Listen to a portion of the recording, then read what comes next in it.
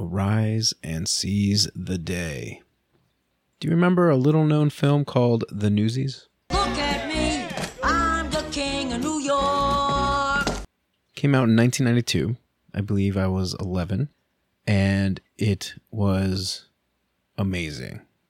This little film, produced by Disney, was a star-studded cast. If you look back on it now, all the people that were in it, it's like, I know all these faces. The biggest, of course, was Christian Bale.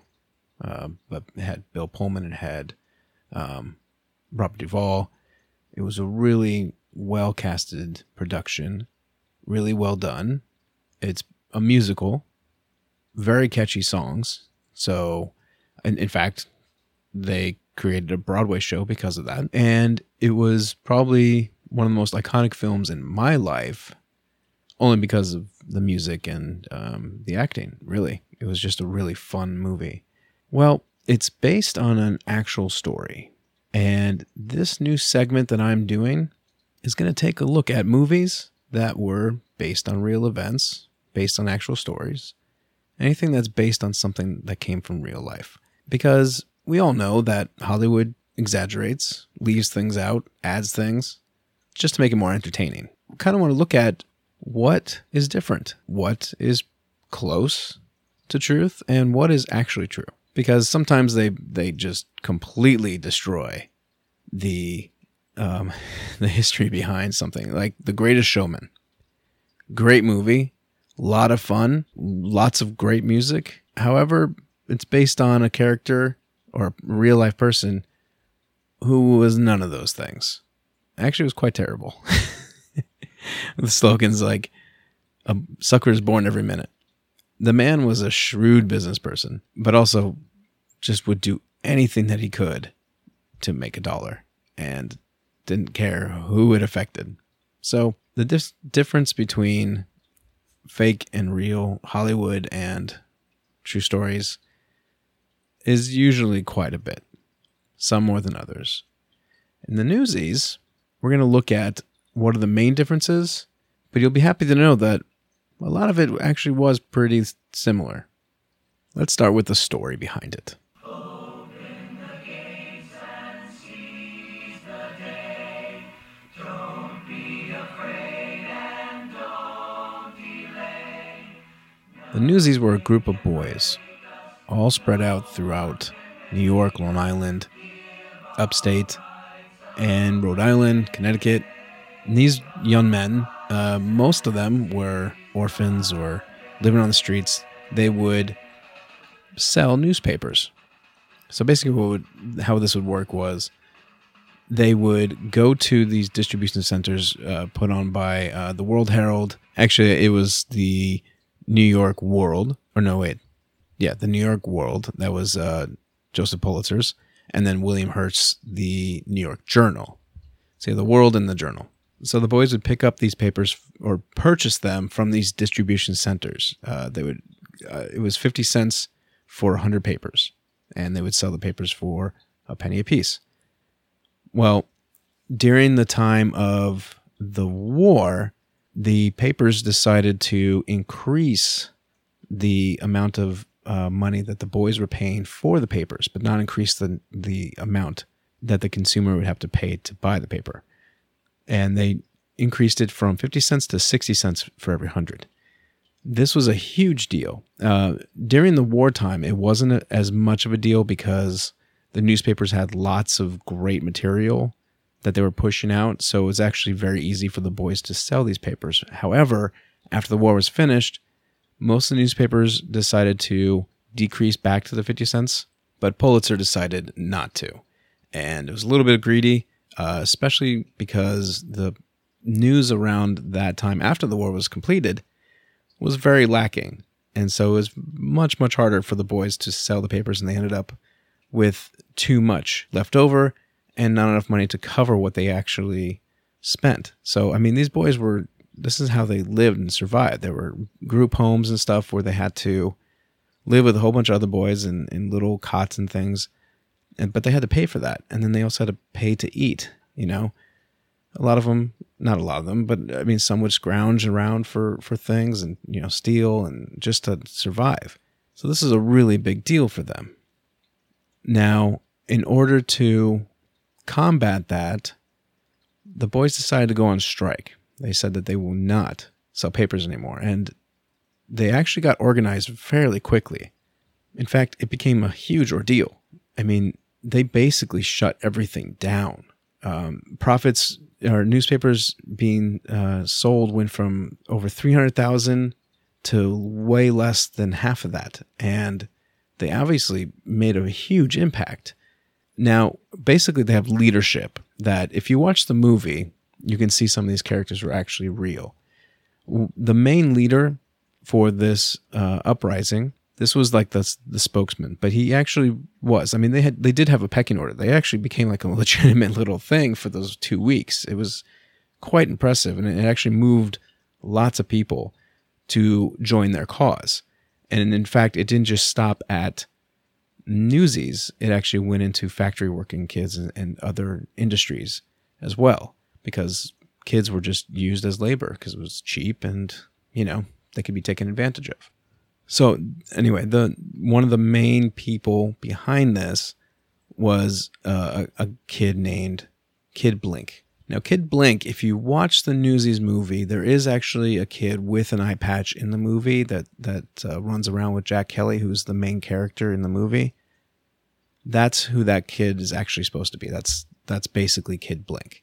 But they don't give him a huge part in this. Jack Kelly was more of a charismatic role, and they wanted to center it around that. I guess because also, like, they knew what was going on, but they didn't know everything about what was happening. So this is, you know, again, they also wanted a character that brought a certain level of drama to it, other than the fact that it was pretty dramatic for, you know, these kids and for the people affected by it. But, you know, this is how Hollywood does it. And Jack Kelly was played by Christian Bale, and it was actually just based on the actor from the 50s, Jack Kelly, who was basically a cowboy. But anyway, in real life, Kid Blink was kind of the person leading the charge and uniting all these guys all these boys from the different areas. So you have the 5 boroughs, you have Long Island, you also have upstate, you have Rhode Island actually was a part of this as well, and you had all these people organize. And they had thousands of boys all over the city doing the same thing. And one of the things that they were doing was they obviously wanted the prices to go back to the way they were, right? Because it wasn't fair that they were left with all these papers that they couldn't get rid of. But they also made it so that others who weren't joining the strike, because not everyone did, you know, there were people that actually came from families and actually had homes of their own, you know, not the boys, but they came from things. There was older people that were selling papers. They weren't a part of it. So basically, this organized union of boys, they called themselves a union, decided to go after them and prevent them from, you know, going against their cause, because obviously it's just going to hinder them. If they find replacements for the boys, then they're wiped out, right? So these boys needed to do whatever they could to make sure that no one was selling these papers. So they turn over wagons that were carrying the papers that were to be put for distribution to the boys. They went to stands and made sure that those weren't sold. I mean, they went all around, caused a huge ruckus. And for the most part, it was basically non-violent, you know, but at the same time, there was some chaos to it because they had something they needed to accomplish and they needed everybody on board. If they weren't on board, that kind of hurt them. So they did whatever they could to make sure that they were supported. And they had rallies. I mean, they had tons of rallies for a 2-week period. They had, in retrospect, it's pretty big. They had one rally that was over 5,000 people. And that was inside the venue. And then they had speakers, because there were people that were giving speeches. Speakers were outside to massive crowds, so that they could hear what's going on as well. And they had, people from the union. They had people that were loyal to their cause. It was a really big event. They had songs. They had everything. It was just huge. And eventually, within 2 weeks, Hertz and Pulitzer and a lot of the other newspaper companies, but those two were the biggest, obviously, went ahead and seceded to their demands. And they didn't drop the price of the paper. Now, the other papers, other than Pulitzer, they had gone back to the 50 cents. But, the boys weren't happy with just that. They wanted, because of the stories, because of the news that was coming out, they weren't even able to really sell a lot of those either. Because, remember, the only ones that affected by the price increase were the boys themselves. The consumer is still getting that paper for a penny. So they wanted to make sure that this was a blanket thing, that everything was brought down, basically. Well, the papers countered with, listen, we're not changing prices, but what we will do is we will buy back whatever you don't sell at the end of the day. And that was all it took. So they basically got pretty much what they wanted. The big thing was, how are we going to sell these papers? I'm going to lose money and end up having to live on the streets. So even though the prices didn't come down, they did get a really good offer, which was, we'll buy them back. And so the opportunity was there for this union to stay strong and actually move forward through time and, put guidelines forward and all these different things. I mean, they actually had like a draft of like bylaws and stuff like that within that 2-week period. It's insane. It doesn't say like, or I can't find anywhere where it says like where they had their, like if someone was helping them, draft these things or come up with ideas or kind of, bring it all together. For all we know, it's like just the boys, but it kind of seems like they had to get the wherewithal from something, from somebody, maybe just from other unions that were actually well established. Anyway, so the union fell apart after that because they got what they wanted. They didn't continue on. The papers basically kind of squashed anything happening after that. So that was the end of the strike, and it was the end of this little union. So now let's look at Newsies the movie and subsequently the Broadway show. I haven't seen the Broadway show, so I'm not really going to go into that, and I don't know how much different it is from the movie. But the movie, like I said before, features a main protagonist called Jack Kelly. And Jack Kelly, his biggest thing is getting out of New York and going to Santa Fe, right? Big talker, very charismatic, everyone loves him, and basically kind of the leader of the pack. Well, like I said before, Jack Kelly wasn't an actual person. Now, a lot of the boys actually had really cool names. I already said Kid Blink, who was the organizer. Then you had Boots McAlean, Young Mush, Crutchy Morris, which Crutchy was a character in the movie. Racetrack Higgins, another character in the movie, and Bob the Indian. I don't know. I don't know. I don't remember Bob the Indian in the movie. Those are real names of some of the boys. So they all had like street names and stuff. And they also had another one of the people that was a big role in the real story was Spot Conlon, which I believe is the same person as Spot Collins in the movie. He was kind of like the leader of Brooklyn, basically. And he actually was a real person. But anyway, so Jack Kelly was loosely based on Kid Blink. Spot Collins is obviously based on Spot Conlon. I don't know why they didn't just keep Kid Blink as make that Christian Bale's character, but I guess it just doesn't roll off the tongue as well. Jack Kelly does. Cool name. But basically, Christian Bale's character is leading this whole thing. He gets help from another kid who ends up just coming in one day with his little brother, and they kind of form a union kind of accidentally. Now, through all that, they do invoke violence. It's nothing crazy. It's basically just making sure that everyone is on the same page. And if they're not, then they soak them, is what they call it. And basically just beat them until they say, okay, fine, I join your cause. But then, later on, the newspapers have their own thugs, and they get shipped out and sent out across the boys and to cause problems for them too. And then you have, all the different areas come together. It's a really fun movie, a lot of fun, catchy songs. But I mean, as far as the real story, yes, they do go on strike. They do unionize in the fact that they're just like making sure that everyone gets together and they have goals and they have demands. But that's kind of it. I think the real story, I was reading that they actually had like all these different things laid out and all these rules and what they're looking for. And basically they had officers, like they had like president and vice president, all these little things. The movie didn't really have that. It was organized in a different way and it worked. Jack Kelly is a fun character. He's working with inner turmoil. He's kind of a fugitive. He escaped a home for troubled kids. It's kind of like a little prison for kids.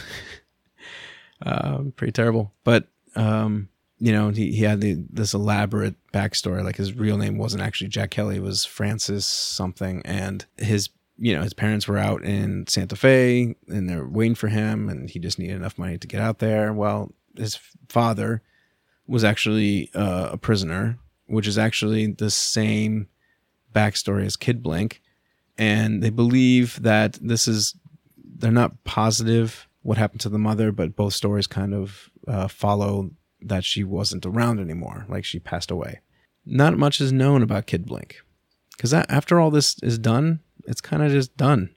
There's nothing else. If they had continued the unionization of the Newsies and had actually stuck with bylaws and then finalized some things and, got some more representation, who knows where they would be right now? Well, not right now, but back then. And we might know more about them, but we don't. But it was like a fantastical thing at the end, which Jack Kelly was, in trouble, and it ends up that his backstory, before you come to know him as Jack Kelly in the Newsies, he had escaped the orphanage once before, or the boys' home once before, and was rescued by Teddy Roosevelt. Well, at the end of this one, or at the end of the movie, Teddy Roosevelt comes back in. And actually, Teddy Roosevelt was like the driving force of like how these boys got what they wanted, is because Teddy Roosevelt did it. I don't think that's true. I haven't found anything that says anything about Teddy Roosevelt at all. I know he's a prominent figure in New York. He was governor at the time, but nothing that I found in the true story or writings about the true story did Teddy Roosevelt even come into play. So this is more just like a Hollywood little fantastical thing, which actually it added a little bit of flavor to it, and it was a lot of fun. You saw an actor that looked like Teddy Roosevelt, although he was smiling a lot for my taste, because I'm not sure. I haven't seen a picture of Teddy Roosevelt smiling. The ending is, it's pretty close to what happened, other than Teddy Roosevelt thing. They got what they needed. They got their demands met, and that changed everything. So other than characters and how things happened, and in the movie they were represented or kind of backed by it was Bill Pullman's character was a writer for The Sun, and I believe the paper was called The Sun. Anyway, it was a smaller paper, and he was helping them. He was buying them food and stuff, and helping them organize things. And nothing that I've found says anything about anyone other than the boys taking care of everything. There's some drama added in between. Jack Kelly ends up, going against the boys, but that's to protect the boys. And actually, you know what? That's not entirely true in the real story. So Kid Blink was the spokesperson, but then they believe it's a rumor that he was bought off in the same way that Jack Kelly was. And I think it was because of his past and in where he was supposed to be. Jack Kelly's character was supposed to be back in the boys' home. And instead of, which is, like I said, kind of like a prison. And instead of going back to that and kind of dismantling this whole organization that they just built up, he decided to become a scab and basically work, for money. Like he would take a bribe from Pulitzer and just continue working. And then Pulitzer was hoping that he would be the driving force for tearing down the union and just getting back to selling papers for, whatever. So that kind of didn't happen with Kid Blink. Kid Blink ended up kind of falling back and not being such a prominent figure towards the end. Again, this was only 2 weeks. It seems like a lot of stuff happened within those 2 weeks, but other kids would take the reins and stuff. And you have, Spot Conlon and Crutchy, and you had, who was it? Racetrack. For some reason, something happened, and I think they kind of portrayed that in the movie.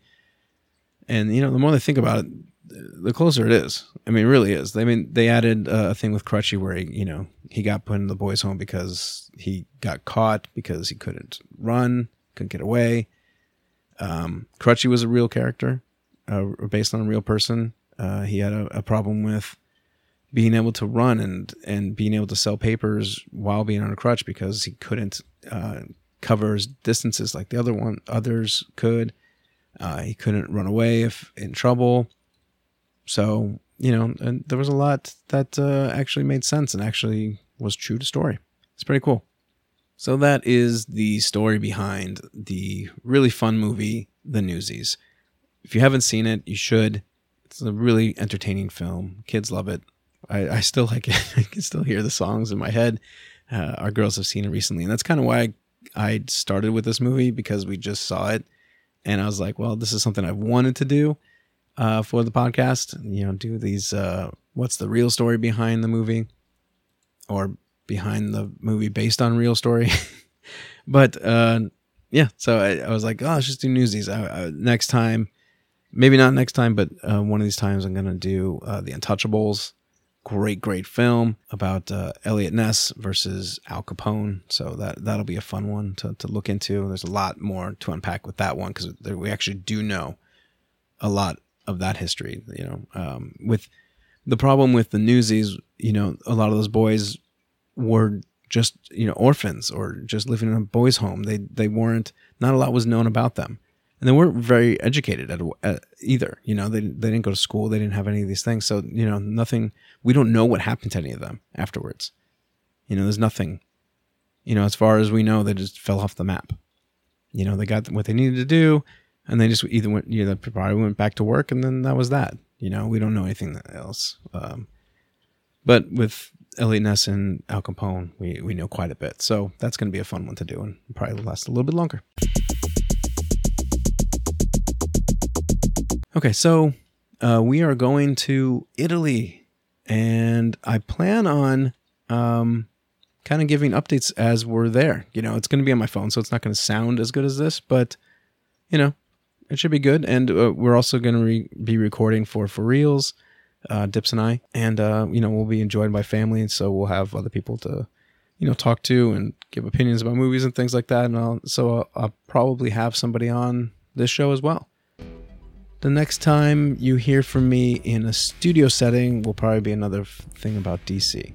Although my daughters have been really anxious to get onto the podcast again, so I had to come up with a format that'll work for them based on what I'm trying to build now with this podcast. So we'll see how that goes. Anyway, yeah, next time I see you, or next time you hear from me, I will be overseas. So, ciao a tutti, and as always, vederti non vederti.